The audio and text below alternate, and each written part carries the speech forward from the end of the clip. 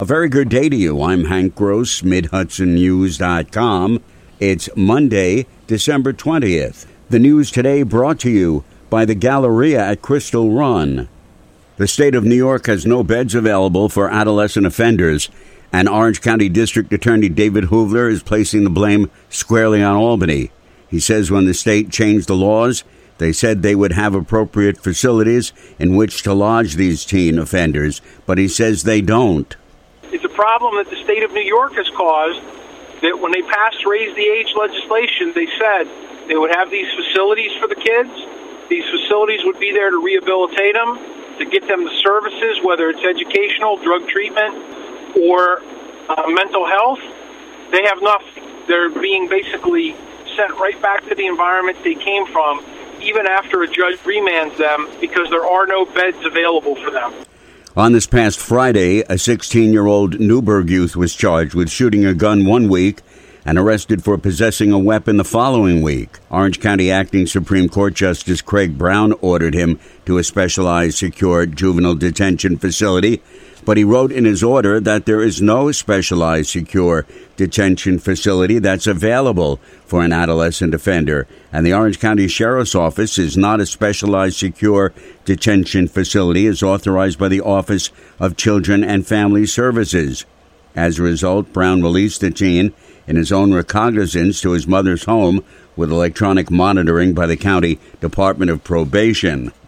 We must stay vigilant against the winter COVID-19 surge by taking the proper precautions against the spread of the virus, Governor Kathy Hochul said. This is not March of 2020. We are not defenseless, she said. She says the state has the tools to protect everyone and the vulnerable loved ones in our families. Get vaccinated, get the booster, and wear a mask when indoors or in large gatherings, she said. Don't take a chance during the winter surge.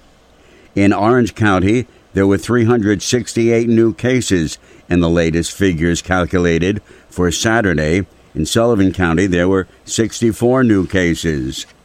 More news right after this. Find over 100 retailers allowing you to spend hours shopping safely at the Galleria at Crystal Run.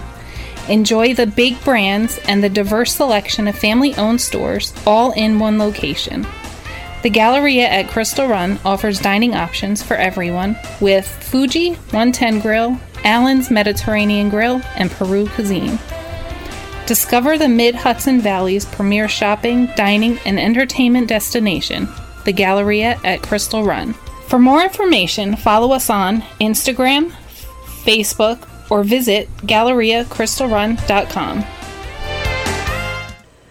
An ice storm was forecast to move through the Mid-Hudson Valley Saturday, and the Giron family became the new recipients of a historic home at 187 North Miller Street in the city of Newburgh, which was rehabilitated by Habitat for Humanity of Greater Newburgh. Everyone from Habitat's been able to make her dream a reality, says Jesus Giron, who translated for his mother, Teresa. Very grateful to God. Everybody from Habitat who's been able to make her dream a reality. She's very happy and excited. The family will soon go through the closing process on the 5-bedroom house, which was built in 1890. The Ulster County Resource Recovery Agency has been named Small-Scale Compost Manufacturer of the Year by the U.S. Composting Council. The Director of Sustainability for the Ulster Agency, Angie Brandt, says the award demonstrates their effort to protect the environment for future generations. Their award is a very big honor here for us, and the Small Scale Compost Manufacturer of the Year award is given to a composting facility in the U.S. that produces less than 10,000 tons per year, and it can be a public sector or a private sector company that has displayed significant excellence in both producing compost and marketing and distributing it out to the communities. At present, the Ulster County RRA sells compost in bulk, but going forward hopes to also offer it in smaller amounts. State Assemblywoman Dee Dee Barrett has secured $1 million from the Assembly to support capital development plans for Ilana State Historic Site.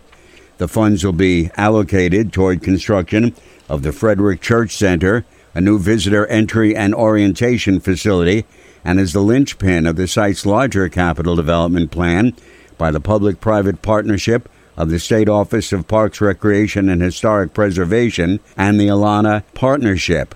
I'm Hank Gross, MidHudsonNews.com. The news today has been brought to you by the Galleria at Crystal Run.